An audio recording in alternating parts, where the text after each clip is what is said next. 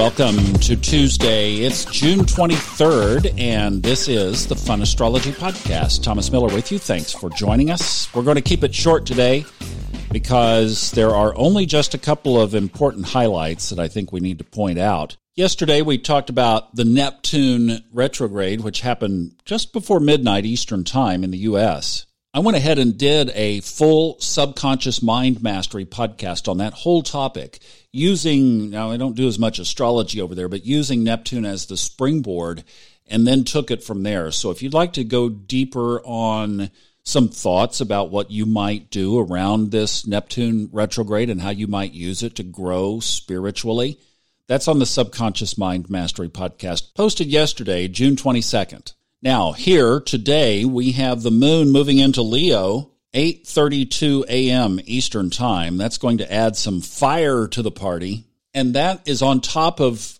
already fire that we have going on, because one of the other big aspects today is Mars is at the bending of the nodes of the moon. What that means is basically the lunar nodes are 180 degrees apart from each other. And it's when Mars, or any planet, is on the 90-degree aspect.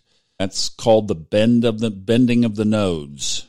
In a natal chart, you would interpret that as a very important place. I'll tell you what, when I do a reading, it is one of the first places my eyes goes as I check out the nodes, and then I'm just trained now to go see if there is a planet at the bend of the nodes, because it really influences our karmic path. And there we have Mars tiptoeing its little way out of Pisces, sitting on the bending of the nodes. And to just throw another wrench in the gear, where Mars is sitting on the axis line of the nodes, is the more, let's say, challenged or less influential or less able to work its purpose. So if all of this stuff that's been going on in the world is about our karmic mission and our karmic purpose, then for about the next 10 to 14 days, Mars is going to be on this aspect. It doesn't even square up until Friday, and then it ingresses to Aries on Saturday. So really, one of the things that we're going to be doing, and we'll be doing it here because this is how you're going to have to interpret charts for the rest of this year, is you're going to have to stop whatever you're doing on the transit chart and see where Mars is. And that's relative to your own chart. It's going to affect a lot of the interpretations that we have here for the rest of the year. And it is certainly affecting the nodal axis right now, and will for the next, like I said, up to about 2 weeks. Now, the other thing that I'm looking at, and I have my astrological wheel dialed up to 8:43, I think is what I'm looking at, sitting at. But it's just after the moon ingresses to Leo. It will also be opposite Saturn at that point. And if any of you guys listen to Jim Cramer on the CNBC show, the financial astrologers would call that a sell, sell, sell.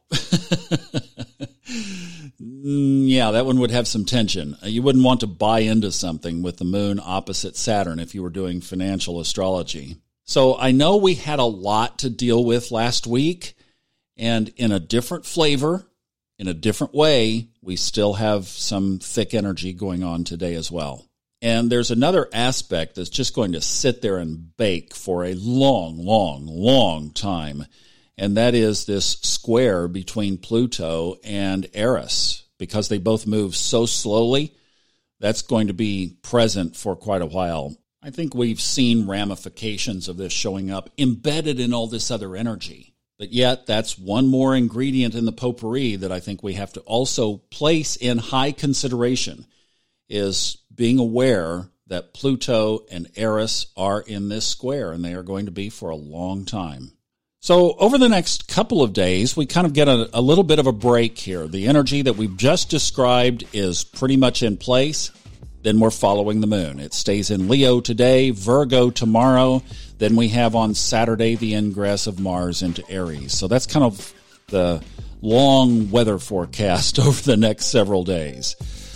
I really appreciate each of you. Thank you for those of you who have taken time to jump on iTunes and write a nice comment about the podcast. Really appreciate that. Thank you very much. If you have comments, shoot me an email at info@funastrology.com. Would love to chat with you on the side. Take care. Have a wonderful Tuesday. And just be aware of the energies at play and adjust accordingly. Have a good day. I'll see you tomorrow. Bye-bye.